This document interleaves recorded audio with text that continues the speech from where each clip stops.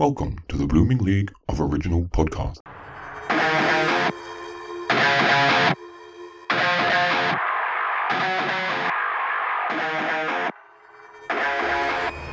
G'day and welcome to an extra stabby edition of Thrash and Treasure, the Torture Chamber musical comedy podcast that hopes Gail and Sydney Prescott No Friends is on before Party of Five. And speaking of Scott No Friends, I'm Aaron, and I'm joined as usual by the rootinest, tootinest cowboy in the whole darn West. It's Mr. J-Wags. All right, he's rehearsing. It's Matt the Quizmaster. Hello? Matt?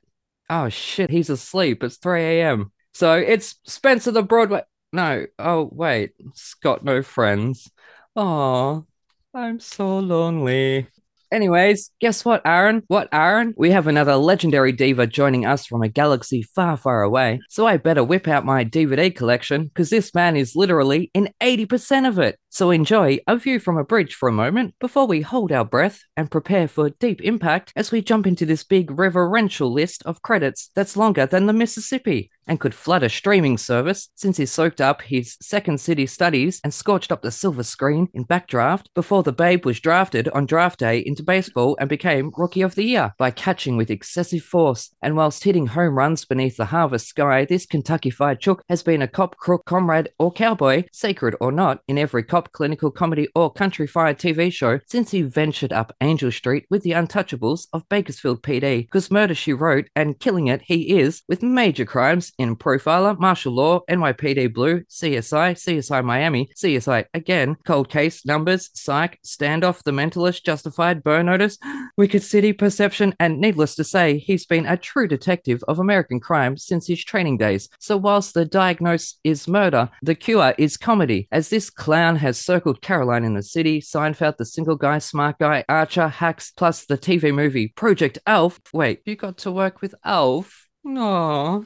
I'm so jealous. Plus a menagerie of monsters, aliens, and critters in Charmed, The X-Files, Angels, Bates Motel, Preacher, American Horror Story, where he played Mr. Critter before becoming an astral alien in The Book of Boba Fett and The Mandalorian. So please help this austral alien jet us a huge Aussie g'day and a hey, weren't you in that other thing? To this actor, singer, writer, and muso who actually was in that other thing, like Kiss the Girls, Being John Malkovich, Vanilla Sky, Lost Souls, Sugar and Spice, Kids in America, shout out to Josh Stolberg, The Master, Black Mass, and Bloodworth, which he wrote and sings of his love for a good meaty country and western roll, with stints in The Lone Ranger, The Highwaymen, the upcoming Dead Don't Hurt, The Cherokee Kid, Long By, Last Rites of Ransom Pride, Wild, which was without the West, but with a spoon, plus his critically acclaimed role as Dan Doherty in Deadwood. One might think it was high noon on this genuine icon's career, but nope, it'll be The Last of Us, putting me 6 feet under if I was to try and fit it all in, that's what she said, without evidence or a week spare to write everything this night of badassdom has accomplished, even if he's done more than most killer dilettantes who are just chasing ghosts. So please help me welcome to the torture chamber with a big scary surprise, Sydney, for our very first guest who has been chased by ghosts when his dreams seeped into reality during Wes Craven's New Nightmare, which led to a pain in his neck by the vampire in Brooklyn before he left a lump in our throats as one of the original victims when, oh my god, they killed Kenny, the cameraman, in Scream. So zip up the Franks and beans and take the meatloaf out of our mouths, because there's something about Mary's brother that we don't know. Luckily, he's here to tell us or take us to hell and back, because he's the devilishly talented Mr. W. Earl Brown. Yay! Welcome to the torture chamber. How are you going?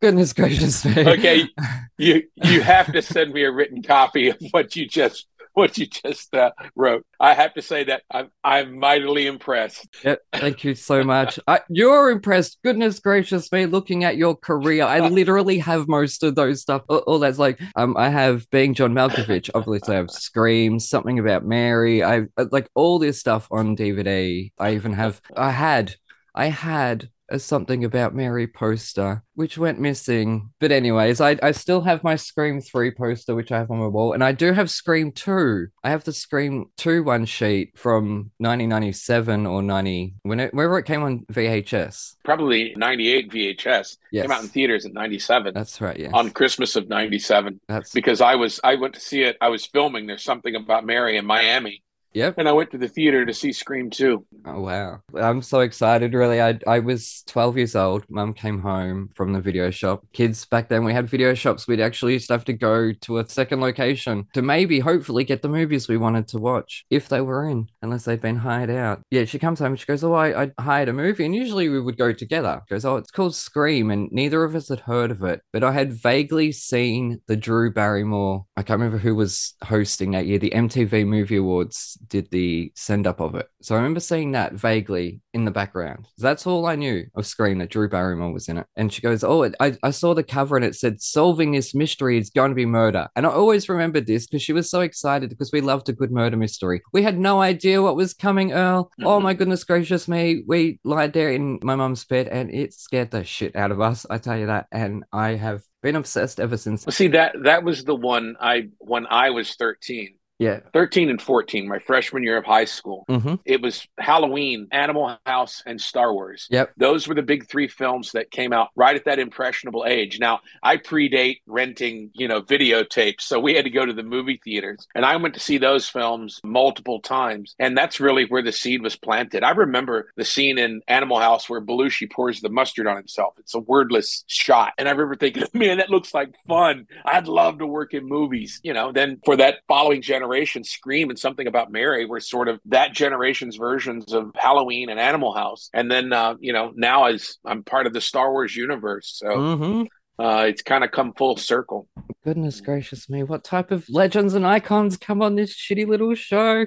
It blows my mind. Well, I would hesitate to call myself an icon, but or a legend either. That is not true. I've been in a few legendary projects. That is not true. That is not true. I think you are devaluing yourself there because when you're an actor who people go, "Oh, it's that guy again," they're recognizing you, but not recognize you. They're recognizing your work. That is iconic. Well, thank you. I have created a couple of characters that were famous and well known. My name is not, but I know my goal when I started this, because I come from a working class background in Kentucky, and to say that I was going to move away to the big city and become an actor was just unheard of and seemingly impossible. My goal was I wanted to have a comfortable life. I wanted to be able to raise a family, and I wanted to be able to do it doing things that I love. So achieved that. When you list all those credits, it makes me proud and it makes me feel old because I've been doing this a long fucking time. Not old, experience. That's what I was telling my wife. But I said, it hit me. I have now become the grizzled old veteran on sets that the young actors come up and want to hear stories because I was I still am that way to a degree when I work with somebody new. But yeah. That's it. Well, actually, speaking of someone new, now you are our first representation from Scream. We've had a lot of, as you've seen, like a lot of amazing guests come on this show from a lot of franchises and stuff like that. Not yet Scream, but we have had from Stab. Who in Stab? Craig Bierko is listed as playing Cotton Weary in last year's Five Cream, I'm going to call it. Now, I find this fascinating because you've done 156 film and TV shows or something like that on your IMDb. Bierko has also done that many. The only crossover here is a fictional film that he was never in, that he's only listed it in. And I asked him before, I said, "Have you ever crossed paths with Earl?" And nope. And I'm like, how is this possible? How is this possible that... Well, it will likely happen at some point. Yeah, that's it. Anyways, we'll move on because how we actually connected was friend of the show, past guest Josh Stolberg had asked his followers about filming Skill House and getting by the censors. And I had seen, and I sort of jumped in and I said, "Well, where's Craven when he was filming?" I think it was Scream. I might have said Scream 2, actually. I said that he had filmed the scene a bit more graphically than what was intended so that the censors would cut out the bits that he didn't want and keep the cut that he did want. And ever since I found that out when I was like, as I say, 12 or 13, I thought that was just masterful and I kept that in my mind. Then suddenly, listeners, this man named W. Earl Brown jumps in and says, "Yep, that was me." And it blew my mind, like, holy shit, what's going on? So could you tell our listeners a little bit about that? Well, that's from there's a couple of stories in regards to the first Scream. Yeah. First of all, did you know Wes was almost fired from the film?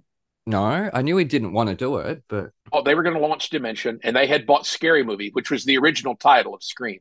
And Wes had turned it down initially, and then they came back around a second time. He was trying to get out of horror, and he felt like he had already done the meta commentary thing with New Nightmare, which I also worked on.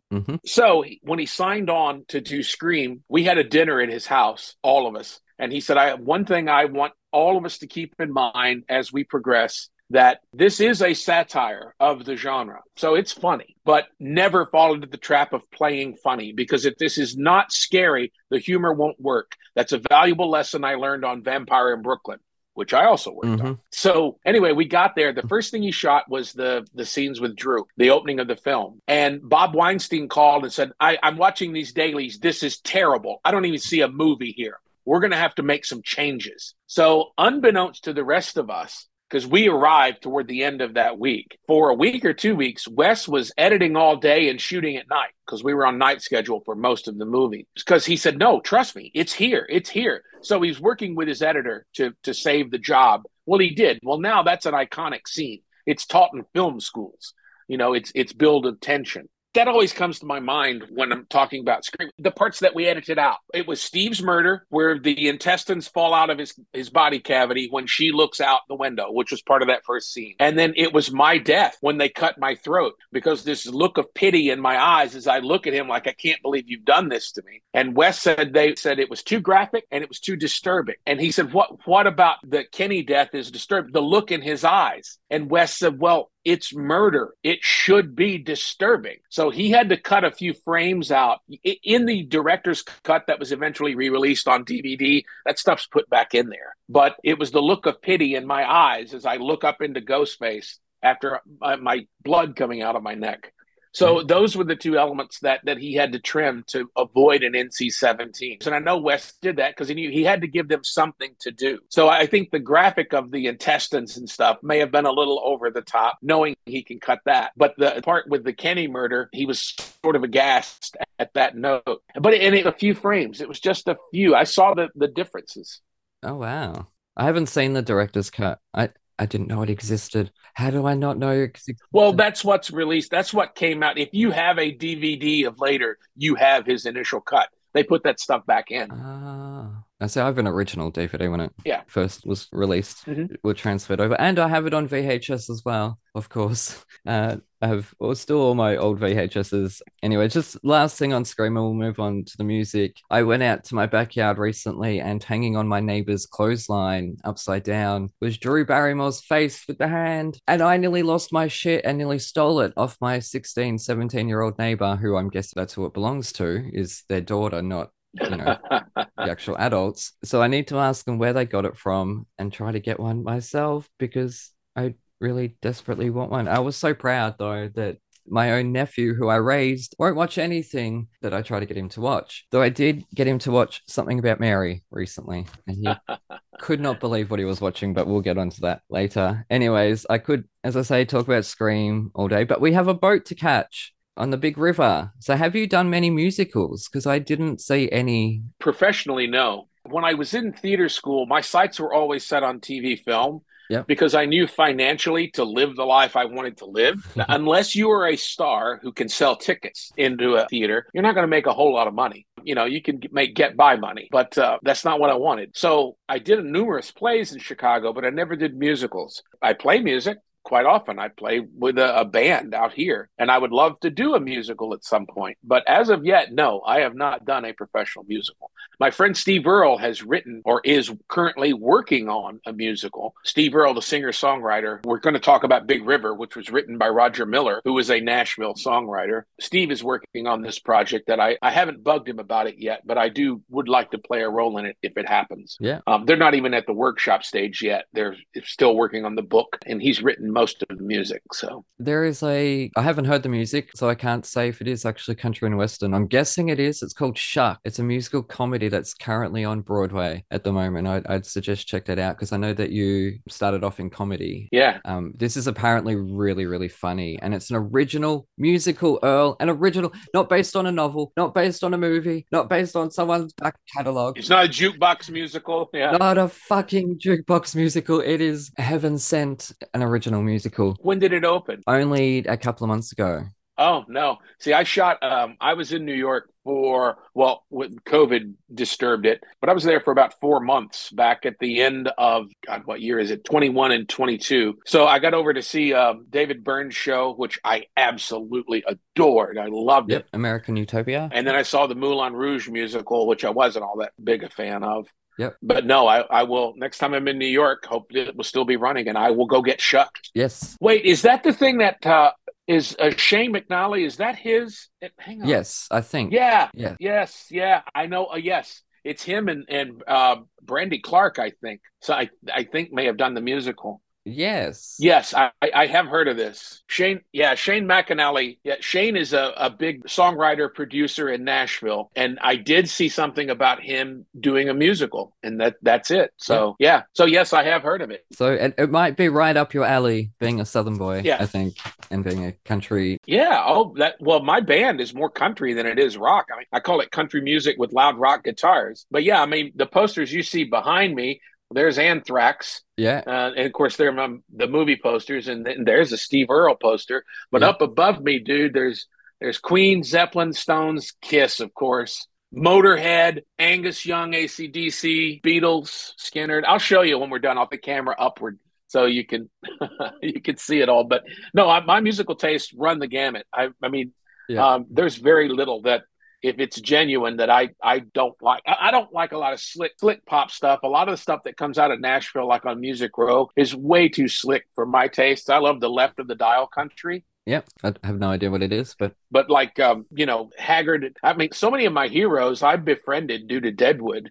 Yep. Merle Haggard was one. Hag was a huge Deadwood fan. And to sit there and talk to somebody, and I became, I'm wearing a Chris Christopherson t-shirt. Yep. I've done 2 movies with Chris. Yeah, true. So, they were my heroes as a kid. And oh, were they? Yeah, my first concert, I was 4 years old. My mother took me to see Porter Wagner and Dolly Parton. Oh, wow. And it was the first time I'd ever seen people in person that we watched on television. This was 1968. So it was this epiphany to me, like, oh my God, they're real people. My mother is a huge music fan. So every country or gospel act that existed in the late 60s, 70s, I saw them. But then when puberty hit, I bought Kiss Alive with my birthday money because it came out 3 days after I turned 12 years old. And that blew my mind. And so then it became all about hard rock and metal. And then punk came along. I mean, you'll see there's a Kiss banner here hanging next to me right now as we speak. Until I moved away to Chicago to go to theater school. And I was so damn homesick. And the cool rock station in Chicago, WXRT, played Steve Earle. And the first time I heard this song, Copperhead Road, I was like, holy shit, this is country music, but it's kind of metal too.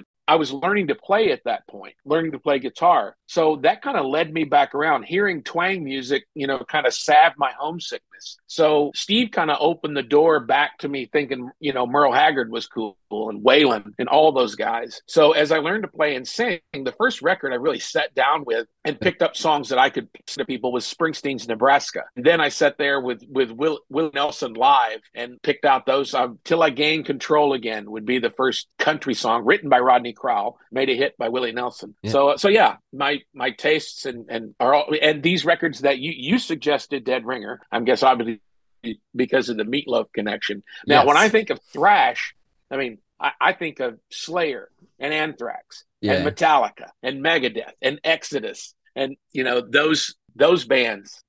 Exodus we haven't done. I don't know who they are. So I'm picking blindly here when it comes to the albums. We had a proper metal representation. Now all 4 of us are musical fans more than we are metal fans. I'm more punk, if anything.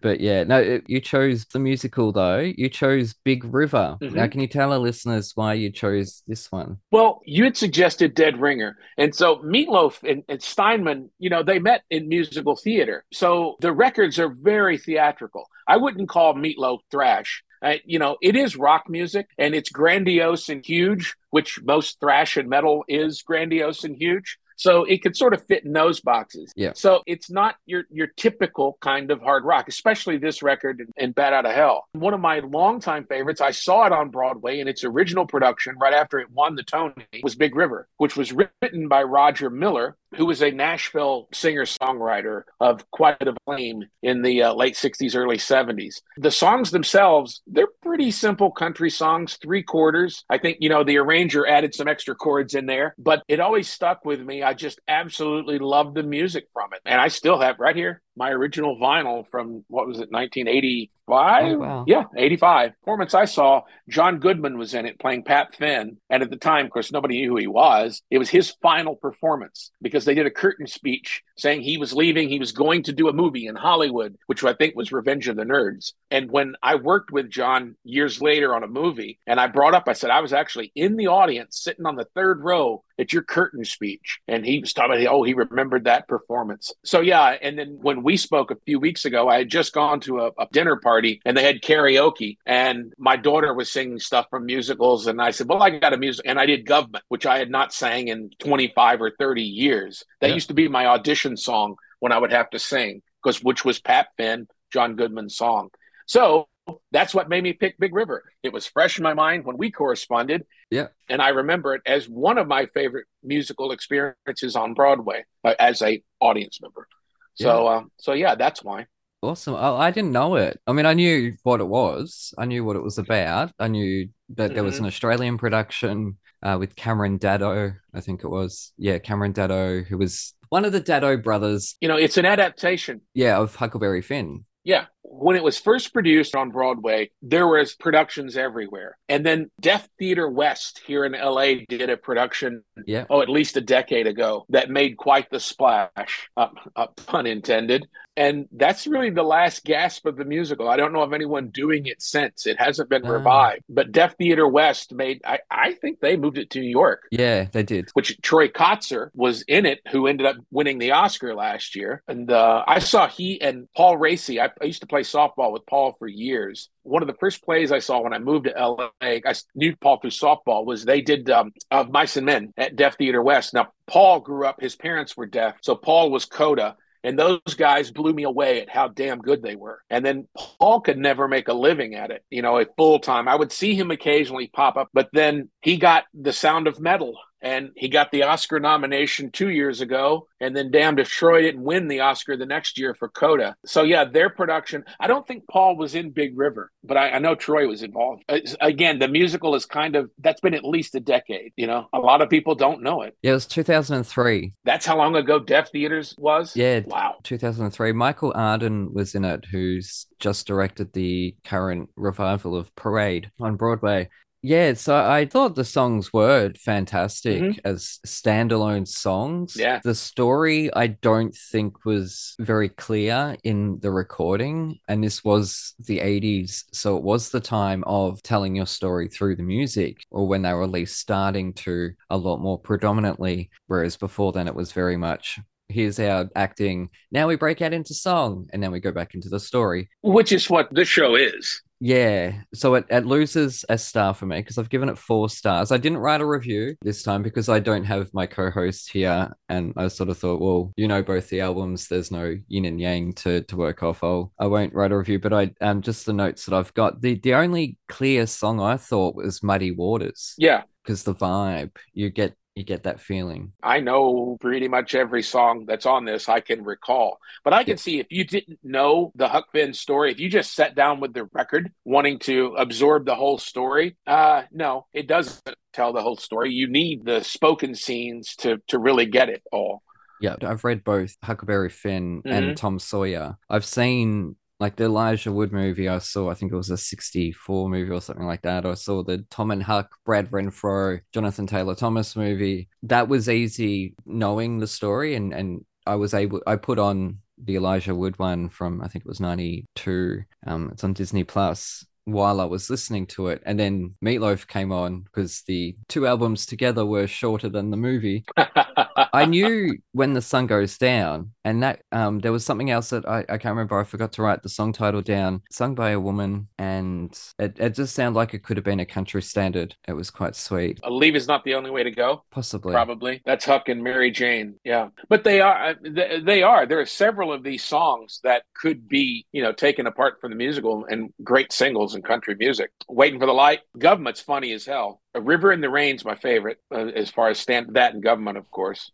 And Yeah, Leaving is Not the Only Way, and You Ought to Have Been Here with Me. Yeah, there's a lot of great songs. Catchy too. Like I Huckleberry Me kept getting stuck in my head when I was Mhm. in the kitchen. The Royal Nonesuch. I did actually start to look that up, but then I got stuck reading about Nonesuch records, and then I was like, I moved on to something else, and I forgot to look up what is a Well, Nonesuch. that's the one. That's it. I think that the Duke, that was Rene Auberjois who played the role. Yep. That's him singing it. Oh, he was in The Little Mermaid as the chef. I worked with him on well, we were on a show together because I remember talking about Big River. Yeah. God, what was it? We were shooting in New Mexico. I don't remember, but I did get a chance to cross paths with him once. Oh God, I have your career.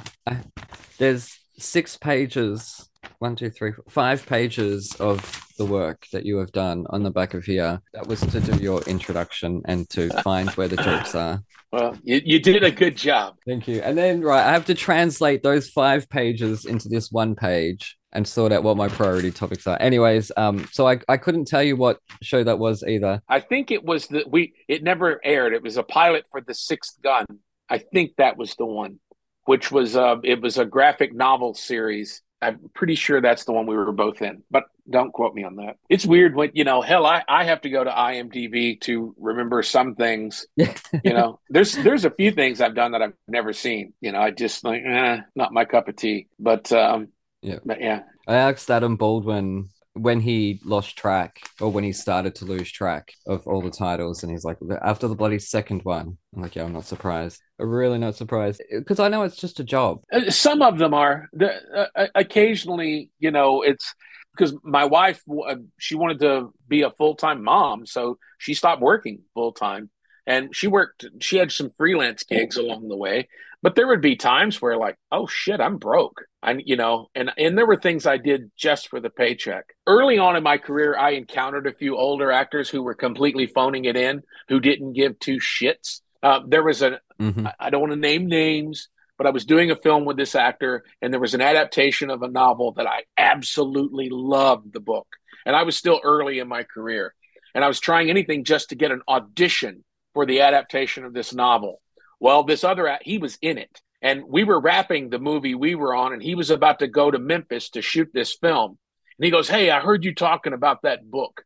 What's it about? Can you tell me?" Like, he hadn't even read the fucking script, And I swore I'm never going to be that. I'm never going to not give two shits, So if you hire me, I'm going to do my homework and I'm going to show up. I just won't promise I'll watch it. So, Yep. Adam, neither of us are accusing you of doing that. Please don't come after me in my DMs. Anyways, he deleted his Twitter anyway when Elon Musk bought it. I know he's a controversial figure. Yeah. You've never worked with him, have you? No. How's that possible? How is this possible that you, Craig, and Adam, neither Well, eventually, anyway, someday. Sorry. He loves to wear his politics on his sleeve and enter into arguments on the internet. Yeah. I know, well, there's a neighbor of mine who's the left-wing version of that, and I quit Twitter, almost a year ago. Yeah, I know. So, look, that's actually how me and Adam connected, was me going head to head with him about his politics. And I must have said the right thing. Okay, now, so just back on Big River, Tuacan Amphitheater in Utah, which is where Thrash and Treasure host Mr. J. Wags, or Jonathan Wagner, is currently performing as Willy Wonka in Charlie and the Chocolate Factory, and he's also doing Hunchback of Notre Dame and Tarzan. So if you're in the area, book tickets. Details are below. Now, they did Big River a couple of years ago. I don't know when it was, and I saw a video of it recently, and they actually have a flood system because it's an outdoor amphitheater. It's this huge stage, right? And they do 3 shows at once. So that's how big this place is, that they can swap out 3 sets over the week. But they have a flood system, and they're actually using it again for Tarzan. They used it for Big River. When I was researching this, I saw a snippet. I'm pretty certain it was Muddy Waters. And so it was this really exciting moment of him singing it, and they're on the raft. On the raft, and the water's actually coming in wow, on the stage. I want to go there so badly and play on that stage and design something. What theater is it? Tuacan Amphitheater. Where is it at? It's in St. George, Utah. Yeah, I don't know it. Yeah, they have a lot of bands play throughout the year, but then there'll be like 4 or 5 months that they'll do 3 musicals in the amphitheater. So that's all they'll have there. And I don't know how that's going to go. I forgot to ask Jonathan how you do 3 shows where one of them uses a flood system. Now, this flood system looks like it's coming through nature. It's not like a tank. It's not, there's no concrete. It looks like rocks. Mm-hmm. So you actually see it come down waterfalls from the back. And then it goes through like this river of rocks sort of thing, or it's smooth. I want to know, are they fake rocks? Because if they're real rocks, as in dirty and dusty, that water's going to collect dirt and dust and bring it onto the stage. And then when you wash it away, it's going to leave mud. So who are these poor souls that have to keep sweeping and hosing off the stage every night so that the next night swap it out with a completely different show? What? Goodness gracious me. Anyways, it just blew my mind. They're the interns that are going to theater school and are happy to have picked up a job in the summer. That's who's getting to do it. Keep at it, kids. It is worth it. All these shitty jobs along the way. The apprentice program, yeah. Yeah. That's it. But anyways, after a long trip up the river, we've worked up an appetite, so we're going to go cook some meatloaf.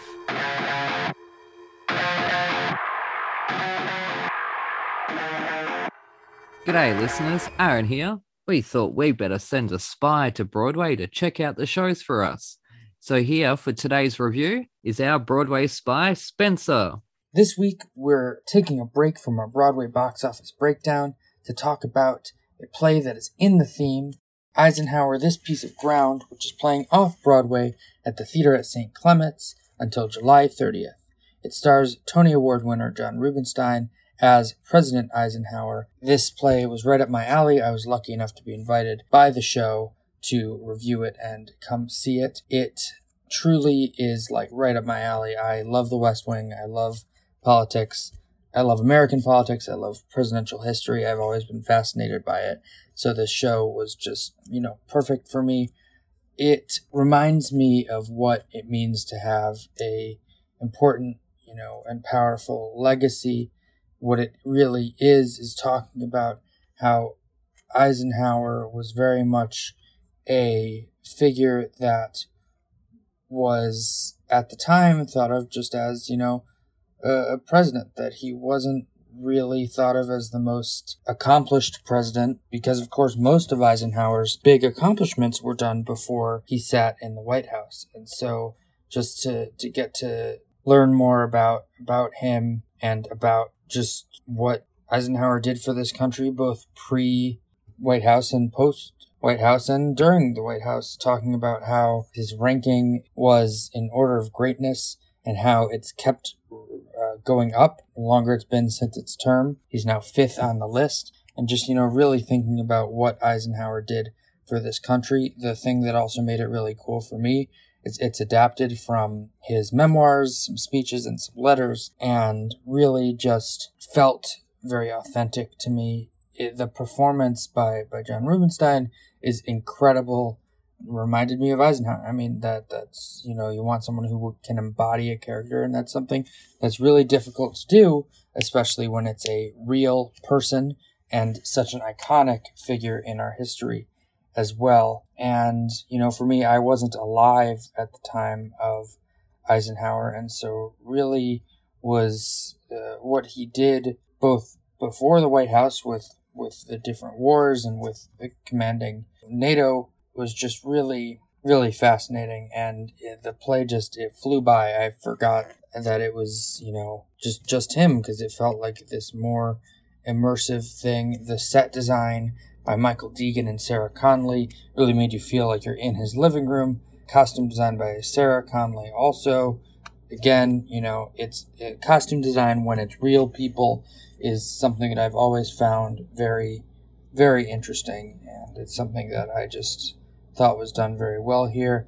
I really, really loved this show. And I really would love everyone to go and see it. It's at the Theater at St. Clement's, which is off Broadway, playing until July 30th. It truly is an incredible play that just brings you back in time and it's the performance of a lifetime. Go see it. Off-Broadway, John Rubinstein and Eisenhower, This Piece of Ground, at the theater at St. Clement's.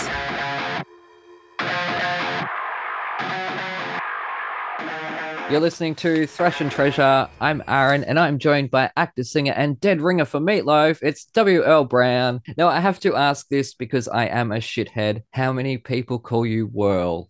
It happens every now and again, just from people who see my name on the internet or my name, in credits. It does happen, but I don't have an exact. My name is William Earl Brown, but I was called Earl from the time I was born. I was on a must join for the movie The Babe, which means I had already worked on a union film before, and you can delay membership until you get 6 months from the time you log into one. You have 6 months to join the union. So I was on a must join. I was beyond my 6-month grace period when I was working on The Babe. So I had to go down to the union office when they opened at 9 o'clock in the morning because I had to be on set at 1 o'clock in the afternoon. So I got there, and I'm sorry, there's already an Earl Brown because you can't have the same name. That's a rule now. And there was a William Brown who I knew. And I remembered the name W. Earl Brown from an Elvis Presley record, If I Can Dream. Yep, I got that written down. He was a songwriter. Yeah, and I took it from that. Now, it's ironic. When in Sacred Cowboys, we actually had some songs placed in films. There's a couple of films with our songs. So I had to join ASCAP, where W. Earl Brown. So I had to become, as a songwriter, William Earl Brown. It's all quite confusing. But I loved watching Lerman's Elvis because W. Earl Brown is portrayed when he was the arranger for the Elvis television special, and they wrote If I Can Dream. He wrote it for that show, which is portrayed in Elvis, the film. I'm halfway through that, and my mum spoiled it for me. And then Spencer said, "Oh, it's so shit, I hate it." So I just didn't go back to it. I'm like, great, you have both ruined it for me now. I'm not going to bother. But now I will bother because I'm going to get a giggle out of that. So occasionally there will be credits that will pop up on my IMDb that are him. Like, I didn't know you arranged a Barbara Streisand special. And no, I didn't. But yes, Meatloaf, that came about with VH1 was doing their movies that rock. And Meatloaf was one of the first 3 that they produced. And it was far and away the most successful of the 3. We had Jim McBride directed it. And Jim had been a rather successful film director, feature film director. And then he did the Jerry Lee Lewis biopic, which was kind of raked over the coals by the critics. And he was in movie jail for features. So VH1 offered him this. And he's a big reason why the movie's so damn good. Because judged on its own merits, I mean, those films were Behind the Music had been a big hit for them. And it's about the rise to success and then the downfall caused by ego and drugs, and then the phoenix rising from the flames. Pretty much every fucking band story they told, that's the way, those were the 3 acts they told it in. Mm-hmm. And our movie was exactly that. We couldn't change anything because Steinman and Meatloaf hated each other at that point. Jim Steinman wrote all the songs, which we'll talk about in a moment. And then the guy that had been their manager, we could not change a single word of dialogue in the script. So Jim and I would sit there like, okay, how can we make this scene come to life? Because it's so obvious and on the nose. How can we play against this? And we ended up making, as a cable TV movie, a pretty good film. So that's how I got to know Meatloaf. And I still consider Bat Out of Hell one of my all-time favorite records. It's an extraordinary album. As you know, they both came out of musical theater with More Than You Deserve, which is actually a song on Dead Ringer, was a musical that they were doing together. That's where they met, was Meatloaf auditioning for it. Have you read the plot of the original? Yeah. What is that show? I want to see it so badly because this sounds wacky. But he took pieces of it, like Total Eclipse from the Heart. I think he took like that middle section out of, I don't know if it was that or Neverland. Jim wrote several musicals, but he would take pieces of them and put in his pop stuff. Now, the funny thing about Steinman, I mean, the songs they're so theatrical and huge and grandiose. He was hired to do a Def Leppard record. Oh, wow. Like, I want to hear those tapes. After Pyromania, and they were so successful, Jim had hits with Bonnie Tyler, with Air Supply, with Barry Manilow. So he was hired to do a Def Leppard record. And they worked together for I don't know how long. but the tapes were dumped. No one ever heard them. What? Oh Yeah, my God. I would love to get my hands on those. If anyone is listening out there, please, we want to hear these. Yes, that has the Jim Steinman Def Leppard. What the album became Hysteria because they went back with Mutt Lange. But anyway, this Dead Ringer, probably know the story behind it. The follow-up album that Jim had written was called Renegade Angels. And Meatloaf, for whatever reason, Meatloaf lost his voice. You know, I knew Meat pretty well, and I'm still dear friends with his daughters. That's the nicest thing is I have a lifelong friendship with both of them. And he and Jim were like an odd pair. Meatloaf had an enormous voice, was incredibly charismatic, full of energy. Jim was the exact opposite of that. Jim was this nebbish, shy, who had this vision, who desperately wanted to be the cool guy. Instead of embracing his oddness, you know, a la Joey Ramone, who became the coolest dude on the planet because he was fucking Joey. You know, Jim and Meat had this love-hate relationship. And again, they were on the outs when we made that movie in 2000. And I said to Zach Throne, the guy that was playing Steinman in the movie, I said, I would love to sit those two guys down and go, look, you guys are both multimillionaires because of each other. If you had not met one another, if you did not have that collaboration, neither of your careers would have exploded. But Jimmy wrote Renegade Angels for Meatloaf, and Meatloaf's voice had gone out. So he had been tracking on it since like 1978. So Jimmy wanted to be the rock star himself. He just didn't have a voice, and he didn't have the charisma. And so Jimmy made Bad for Good, which was the original Renegade Angel, which ironically Meatloaf would go on to record. I think there's like 8 or 9 songs. Meatloaf did at least 6 of them that he put on other albums eventually through the years. But Dead Ringer came up finally. When did they recorded it in like 80 or early 81? To me, and I always felt that way, and going back and revisiting it, I still feel that way. It's a pale imitation of Bat Out of Hell. It kind of takes the what worked in Bat, and Meatloaf produced it and they didn't have that outside ear like Todd Rundgren did the first record. And Todd kind of had this deft touch with humor. He knew when to lay back. He knew when to let Meatloaf go huge. And Dead Ringers it pales in comparison because it's a very similar album. But that being said, I like it when they finally broke up and Meatloaf went on and did Stop When I'm Blind. I forget what the other album was. When he tried to sound like an 80s pop star, those records are unlistenable. So Dead Ringer's better than that. Yeah. But yeah, I mean, it starts out, the peel out, it's an overture. It's a fucking play. Meatloaf, I grew up with, obviously, in Rocky Horror, as I've said numerous times on this show, watching that as a 3-4-year-old. So that's always, like, I've always loved Meatloaf based purely on Rocky Horror, and also just knowing his music from Bat Out of Hell, the first one, and obviously the second one, I Would Do Anything for Love, was a massive hit. That was huge. It was played constantly. Yeah, that was in 92. And still is, wedding song and a love song for people. But I didn't know this one. I'd Do Anything for Love was Bat 2, which was 15 years after the first one, which would have been, this one came out in 81. So it's 11 years after Dead Ringer. I like it. I like that. Well, I went to, because I bought them all when I did the movie and listened to everything, and I'd thinned them out. I thought I still had Dead Ringer because when I went to get my Big River vinyl, I bought Dead Ringer on cassette back in 1981. But when I did the movie, I bought the CD. It's no longer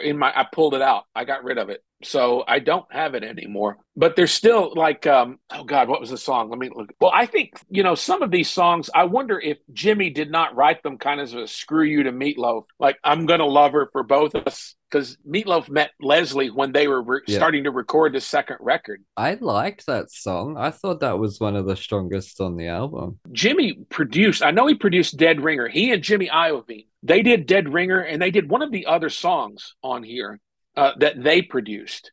I don't know. Well, More Than You Deserve is funny as hell. If you listen to the lyrics, he falls in love with a whore. Yes.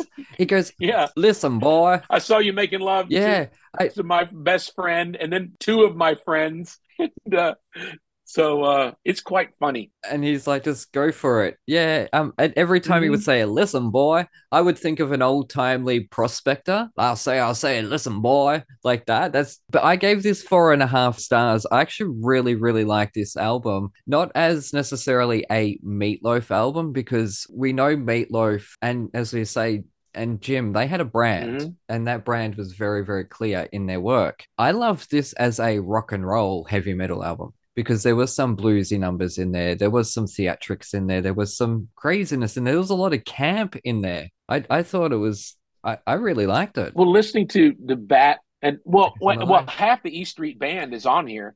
Davy Johnstone from Elton's band, and then it's Roy Bittan, it's Max Weinberg. I think Liberty DeVito drummed a couple of these, which was Billy Joel's. So it was kind of a who's who of that period of singer songwriter rock music. The song "Bat Out of Hell" wanted to be Bruce Springsteen's Thunder Road, and then the song on here, Peel Out. Peel Out is it's a remake, a redone of Born to Run thematically and everything. So that's kind of what Jimmy was aiming toward. I loved Darkness on the Edge of Town when Springsteen stripped down everything. Is my favorite period of Bruce's stuff, and I loved Born to Run. The first two albums, again, I like them, but I'm not crazy about them. But that grandiose, huge, enormous Phil Spector sound, and that was Jimmy's thing, Jim Steinman. Jim had an enormous amount of success with a bunch of other artists. Oh, that song, what's on here, Read 'em and Weep, was re-recorded by Barry Manilow. Barry Manilow had a huge hit with it. I think Jim rewrote a couple of the lyrics. It's a little bit different, but you can look it up. It's on one of Manilow's greatest hits records. But it was here in the States was a big, huge hit.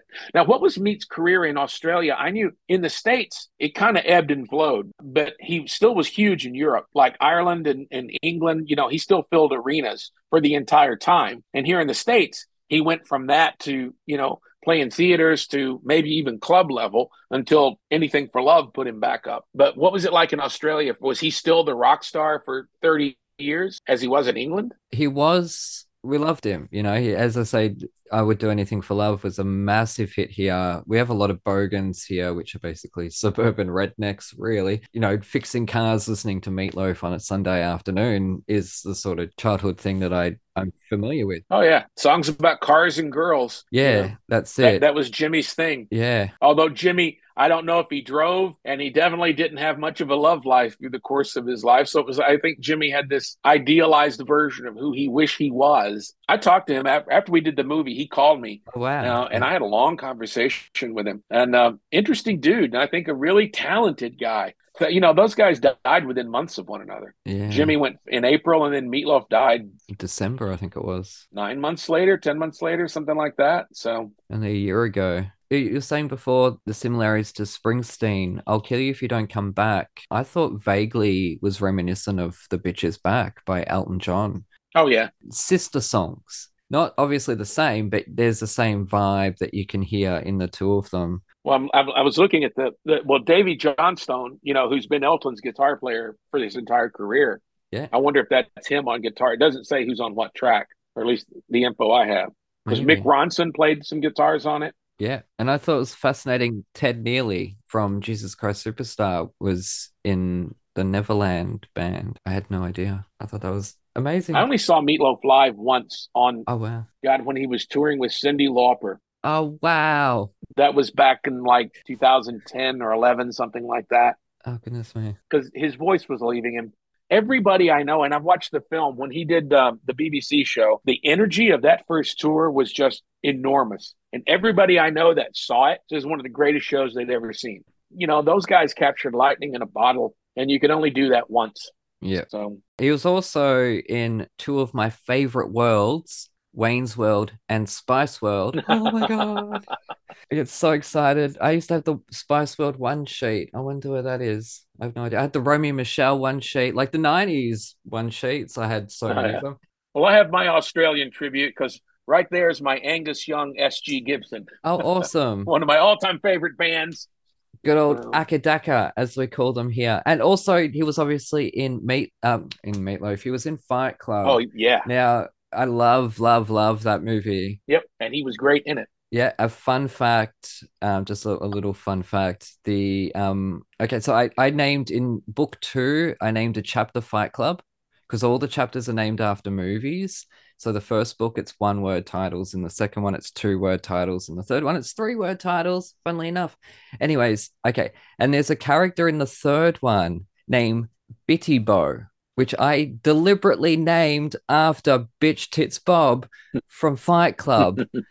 Because there's a scene where, spoiler alert, the character gets killed and someone else turns around and goes, his name was Bitty Bo, which was my Bob. little Yeah. love letter to, and I wrote this a few years ago, like before Meatloaf died. So it wasn't a tribute to him or anything like that. It was just me putting little Easter eggs throughout my work of all the movies I love and stuff like that. And just, little hints here and there, homages. So Bitch Tits Bob is immortalized in my third novel that I published, The Toniston Tales. Go buy them online, people, and read them. Anyways,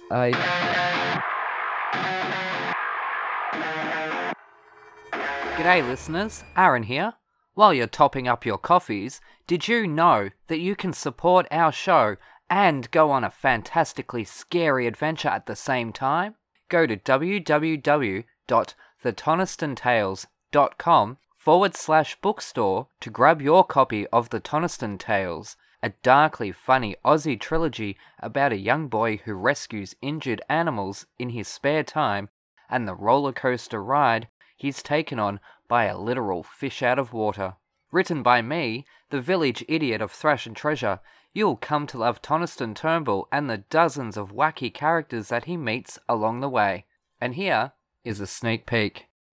Landing with a thud that echoes throughout the whole cottage, Toniston instantly rips off the manky shoes gifted to him by Milfred and tosses them into the corner behind a blue barrel. Without a second thought, the bully races down the hallway to the backmost room of the house and leaps behind his uncomfortable makeshift hay bed, then waits, and waits, and then waits some more, until finally, what seems like an eternity later, muffled growls start vibrating through the thin walls of Cubpaw's cottage. He tries to control his breathing, but his heart is racing way too fast. Toniston ducks down further. Nothing should be able to see him, but he can't be sure they won't smell him.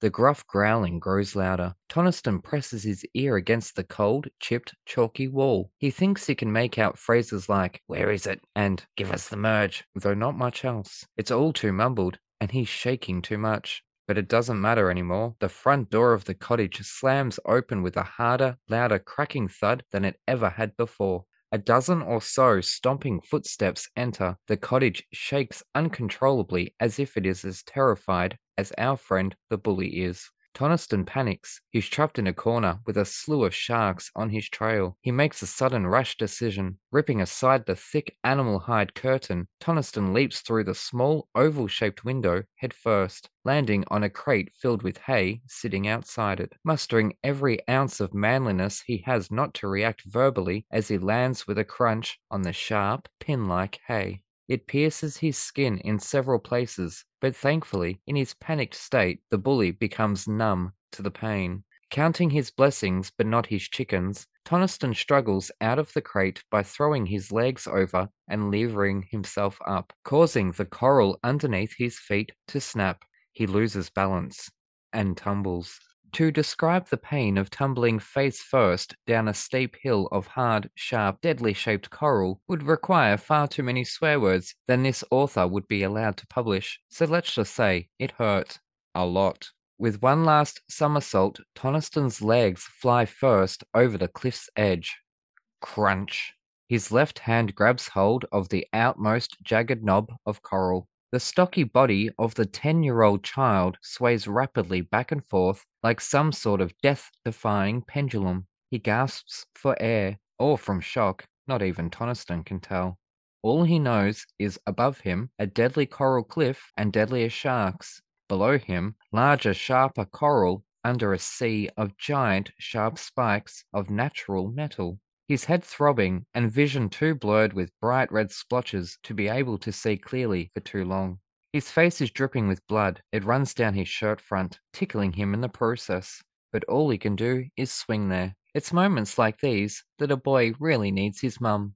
Unfortunately, while Toniston's life hangs in the balance, on Earth his life was, dishonestly, being celebrated by all at Gumbaya Primary School after news of the bully's disappearance had spread like wildfire through the tiny town, then onto the music industry before eventually reaching the wider world. Rock music fans, specifically those of Muzzletop, had flocked to the outskirts of Melbourne, leaving wreaths, band posters, and hand-drawn tributes to honour the missing son of their favourite singer. Although none of them knew the boy, many had seen him standing on the side of the stage of the band's concerts alongside Tina. Also, at the time of his disappearance, hundreds of the world's entertainment media lined the streets outside the school and, sadly, outside Tina's house. Wanting any word they could get their greasy hands on, the gossip came in thick and fast as snide, bored neighbours took it upon themselves to speculate and make up stories for their 5 minutes of fame. Inside the house, the phone ringing 10, 15 times a day from nosy TV stations, hounding the poor, terrified mother, there was no escape. And whilst Tina was never polite in her declination, still they persisted. "Call me again and I'll punch you in the nose," she promised. The school's principal, Mr. Patterson, had himself realised how cold and nasty it would look if Toniston Turnbull's former victims didn't at least pretend to mourn his disappearance. And thus, with an added paranoia of becoming a suspect, Mr. Patterson set out to overcompensate with memorials and dedications to the boy who touched all our lives with his love of animals. Mr. Patterson felt satisfied his school's image was intact. The largest memorial from the school came in the form of a service in the gymnasium. With every student, teacher, news reporter, and local police in attendance, Mr. Patterson sought to show the world just how much Toniston had meant to the school. The service would have made the bully puke. From the awful school choir butchering his least favourite songs to the obnoxious releasing of the White Doves, Mr. Patterson may have been satisfied his memorial service paid tribute, but Toniston is far too cynical for that. And yet, whilst hundreds of people sat on the cold plastic seats in the Gumbaya Primary School auditorium, not one person in attendance truly knew Toniston when he was around. But all alone, in her large house, the animals all shunned outside, Tina Turnbull sits with her umpteenth glass of wine, ignoring the umpteenth phone call from friends, fans, and family, but most sad of all, wondering, for the umpteenth time, what she could have said to her only child to have brought the two of them closer together. A now broken photo of Trent Turnbull and an infant Toniston, only hours after his birth, sits at her feet under the table. Tina simply doesn't care about the million tiny shards of glass cutting up her feet. She just wants her son back. And as if joined at the soul, while dangling from the lavender-coloured dead coral cliff face, somewhere in his head voice, Tina's cries are heard by the boy. His face scrunches up, but then it relaxes. I can do this. Grab your copy of The Toniston Tales from thetonistonTales.com/bookstore today. Hooroo! That just on the movie. Sorry, no, not that movie. The Dead Ringer movie. I watched that. They did a movie on the album that was about Meatloaf and someone who looks like Meatloaf, who was played by Meatloaf, but his name was Marvin. And it's him and Joshua Mostel, Zero Mostel's son. Joshua was Herod in the Jesus Christ Superstar movie. So they're following Meatloaf on tour, trying to get backstage. Have you seen this movie at all? I did. I think when we did the movie, I saw it because that's been 20 years ago. Marvin is actually his birth name. His name is Marvin Leah Day. Yes. And the kids used to tease him, and he hated that name. So he changed it to Michael. His legal name was Michael Leah Day. But he had different origin stories of how he got the name Meatloaf as a nickname. But he was called Meatloaf from the time he was a kid. That was his professional name.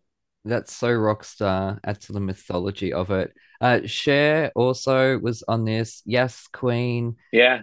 Well, Steve Popovich is the reason that Bat Out of Hell got released. Because every single major label turned them down. Everybody. Turned it down, yeah. And Steve had this small regional label, Cleveland International. Steve had been the head of A&R for Epic. So he had a track record in the big league. But he started his own small label out of Cleveland. And Steve is the guy, he just heard something. He knew there was something there. It was unique and it was different. Nobody had done anything like it. So Steve put all of his muscle behind Bat Out of Hell. And Alice Cooper was doing it, the first to make music videos before there was MTV. They made these films to go along with. Now, Dead Ringer came out MTV launched in August of 81. So Dead Ringer came out around that time. But yeah, they were making promotional films to go along with music before it became the thing that everyone did. But it was perfect. I mean, Meatloaf said he approached all of it as an actor. He said, every song is a character. Every song that I do, I approach as, in my mind, they're a character telling a story. That was the way he thought of those things. It's sad that there was a memorial here that Pearl and Amanda put on, and I went to it, and that was, gosh. Oh, it's been, I guess, before Christmas. I don't know. And then Amanda's getting married in June, and her dad can't be there to walk her down the aisle. Unfortunately not. And obviously, Amanda had been in the Tully movie with you. Yeah. Did you meet Meatloaf before doing the film? Yeah. Oh, I met Amanda first. Yeah. And then I went to Meat's house. And Amanda said something to me as we were finishing lunch. We were at Cantor's Deli, the famous place over in Hollywood. And because we'd been there for an hour laughing and carrying on. And she goes, you're going over to the house, right? And I said, yeah. And she goes, realize something. My dad is the guy you're going to meet. He's funny. He's gregarious. He'll have a slap on the back and a joke to tell you. That's my dad. But there's another side to Daddy that you probably won't see, and it's really dark. And that was me. There was a deep-seated insecurity and anger in the guy that goes back to his youth, and because his old man beat the hell out of him. And I don't doubt that wasn't true, and he lost his mom when he was a teenager. And, he became famous. He became everything of. And I think part of it was he grabbed the golden ring and he enjoyed it. But then on the other side, it never cured that pain at the center, which is also what I think made him a good artist. Yeah, that's it. As I keep saying, artists are crazy. Oh, actually, I should cut that out, but I do keep saying it because we put that trauma, all that into our work. In order to do that, I think you have to be a little bit crazy to do it. Oh, Meatloaf was crazy. Meatloaf was absolutely mad. Did he watch the movie? No, he didn't. I ran into him at the airport. This was 2 or 3 years after the film. I had not seen him. Yeah. And I ran into him at LAX. We're not on the same flight, but we're like walking to it. Oh, Earl. Hey, Earl. Oh, hey, good to see you. Good. Hey, I didn't watch your movie. I didn't watch your movie. I want to tell you one thing your movie did. Your movie made Leslie leave me. Oh, shit. I said, Meat, I first of all, not my movie. I mean, I was hired to play a role, which happened to be you. So I think the movie brought up a lot of questions in there because it's portrayed as the great rock and roll love story. That's the movie. Yeah. And then they ended up a few years after the movie, they broke up and divorced. So, oh shit. So yeah, Meatloaf never saw it. Now we were filming on the same lot that they were filming Charlie's Angels on one stage. They were filming the Salton Sea on another stage, and we were doing the Meatloaf film.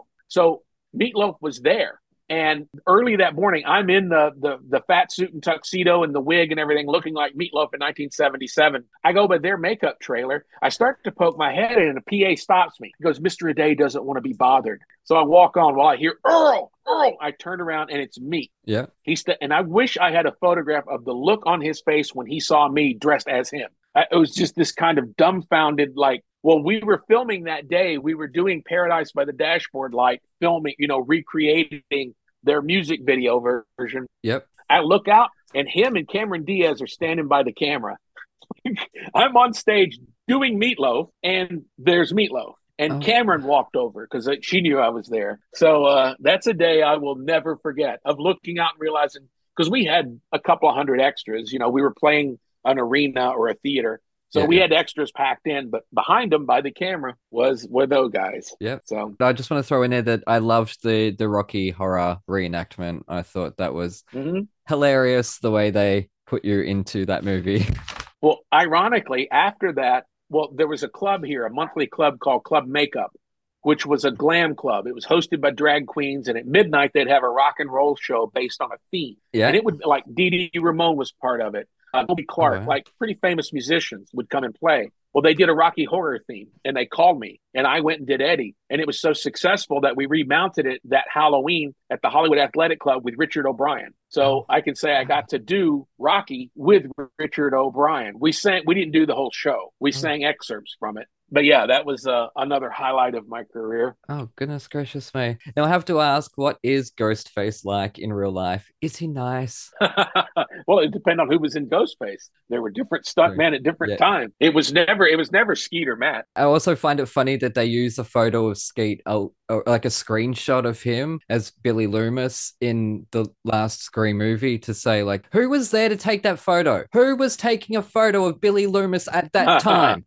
That's what I would like to know. Anyways, you are also a teen idol with the Secret Cowboys. Now, do you know any single cowboys? How's the band going? Well, we played very actively from 2005 to 2009. Yep. There's a big music festival out here called Stagecoach. We were on it in 2009, and it got to the point like because the response was incredible, and it was time for us to really tour, like properly tour. And I just couldn't literally afford to do that, because of my day job. So things were where they were tucked away for several years. And we started playing when they started sniffing around about a Deadwood movie. We got the band back together. We built things up to the point that we had a monthly residency going here in LA and we're starting to draw. And we'd started a record and then COVID hit. So two of the guys are in their 70s and they've both had health issues. So we had to take COVID extra seriously. Of course, every club is, here in the States was shut down for 6 to 9 months. So we finished the record. It's on all streaming services. It's called See Sacred Cowboys. We had Sirius XM Outlaw Country picked up one of our songs, played it quite a bit. We had a video company that picked up a video for a different song that got some traction. So yeah, it's on streaming services. Now, as you know, there was an Australian punk band called Sacred Cowboys from the 80s. So if you click on a photograph of Sacred Cowboys and you see skinny guys all dressed in black with eyeliner, that's not us. That's the mistake I made. That is the mistake I made. And I'm like, do you have music on here? He's like, yeah. And I'm like, oh, over here. This other one. That's not the punk one. Yeah, no, we're the chunky old guys in flannel shirts. That's our Sacred Cowboys. Experience. This is an ongoing question. I'm trying to be as quickly as possible because I wasted so much time talking about Scream at the start. Diplomacy. How important has this been for you in terms of your career, working with other people that then you see their work and then you have to work with them afterwards? Do you sort of keep your mouth shut with things you hated? Oh yeah, I mean, Yeah. I'm not. I try not to be one of these persons who has to force their opinion into every question or situation. Yeah. Generally speaking, and especially now, I don't want to say I can totally pick and choose, but a lot of stuff's offered to me. I still audition maybe half the time, but I have the luxury of choosing what I want to do, Yeah. and I kind of have a no assholes rule. So if there's only a couple of people I've worked with in the past who I'm like, no fucking way do I ever want to work with them again. Mm-hmm. It's a very short list. Yeah. I can imagine just by looking. Yeah. So yeah, I haven't really run into that. There was a couple of things. I did a radio play for it's a streaming and it's a play. And there was this girl who was cast in it who was YouTube famous. And like as we're doing, because we're all actors, like theater trained. And this one girl's like, she's not as good. She got YouTube famous. Mm-hmm. So she had no actor, but she sort of knew it. She sort of recognized that she was in over her head. Yeah. For the most part, people out here who are successful have formal training, theater training. Most of them are very adept and very good. And nothing's more exhilarating than being in a really meaty scene with other great actors. Like working with a Vera Farmiga or Cherry Jones. That's just the thrill. That's what keeps me doing it. I've kind of grown tired of all the bullshit part of show business. I don't care anymore. I do care about doing work that I'm proud of and work that challenges me. So I count myself as a very lucky man whose dreams came true. Yeah. If I can just fit in two more quick questions. Yeah, sure. Because trust me, I had a lot more.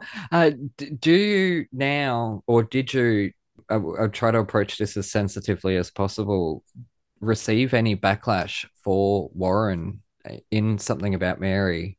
No, not at the time. That was written to be the real guy is Warren Tation. Yeah. Who's He was their neighbor growing up, and he's in the movie. He plays Freddie.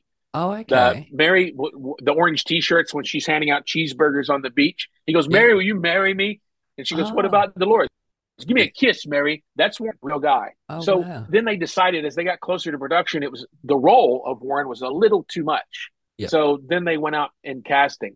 The thing is, most people thought, the majority of people thought, some still do, that the character really was disabled, that he really was on the spectrum. Yeah. So people believed it so much that they thought he was real. So there wasn't a lot of outrage splash back at me, W. Earl Brown. Now, the flip to that is I always naively thought when you got into Hollywood, if you do special work and it does well, then special things happen.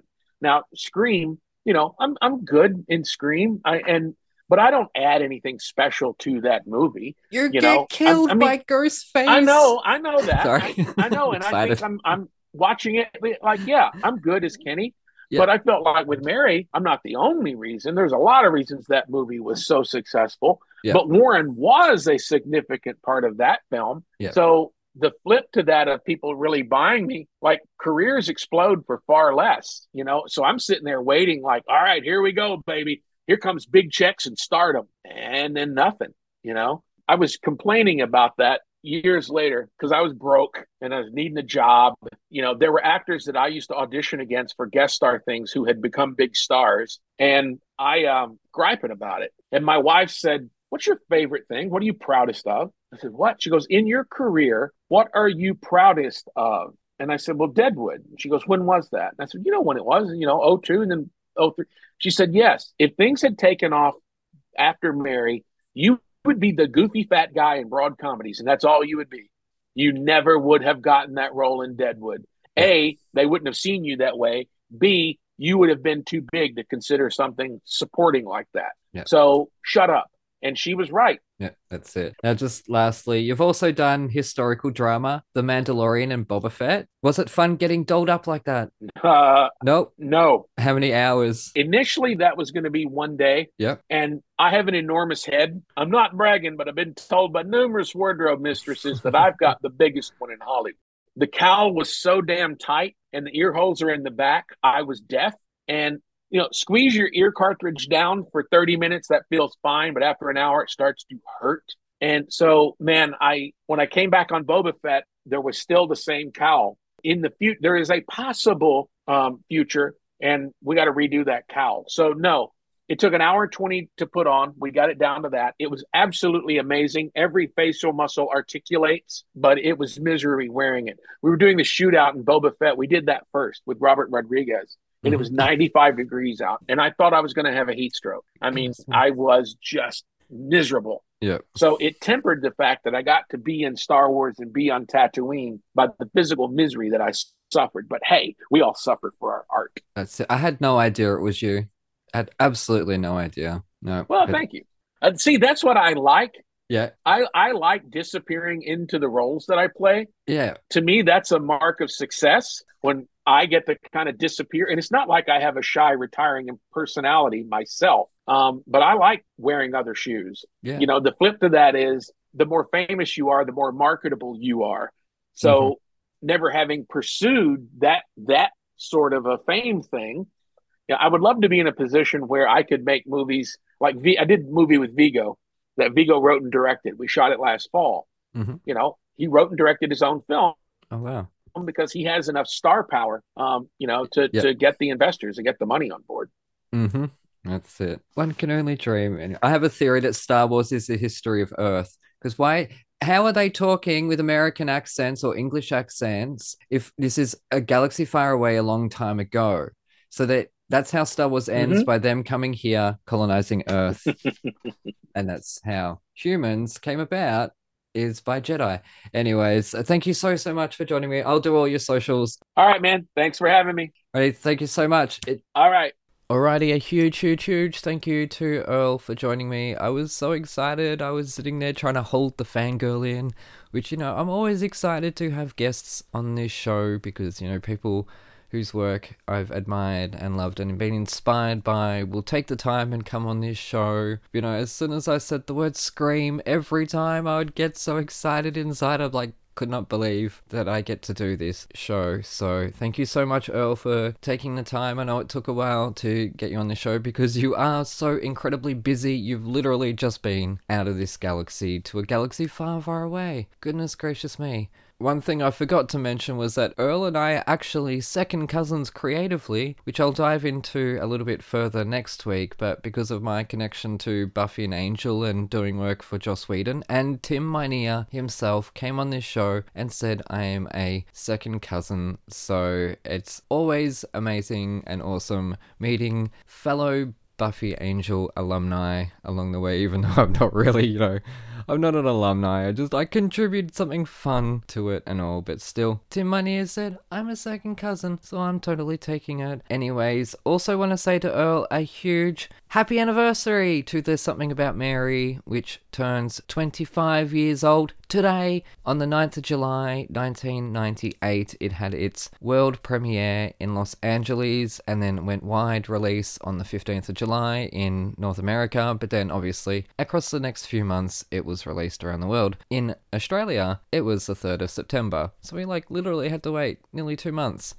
So I figured I'm going to put this episode out on the 9th, not the 15th as I previously advertised, because A, it's so freaking good, and B, let's just get the world premiere. Next week we'll be back with Spencer as co-host. We've got another amazing legend on this show. I cannot believe it. It is our 99th episode. Spencer is getting promoted to producer, but more on that later. And also, I just want to say to you at home, thank you so much for listening. It has been 99 episodes that I've recorded of this show. I'm so tired, but it has been a thrill. My original co-host said it would never last, and here we are. So I look forward to another 100 more, or whoever. We haven't yet reached 100, have we? I've recorded 99 of them. I look forward to another 99, and then an extra 2 to take us to 200. Anyways, I'm gonna go. I'm really tired. Thank you so much for listening. Look after yourselves, and I shall see you next time. Uru! Alright, I'll catch you later. All right. See you, man. See ya. Like Quicksand!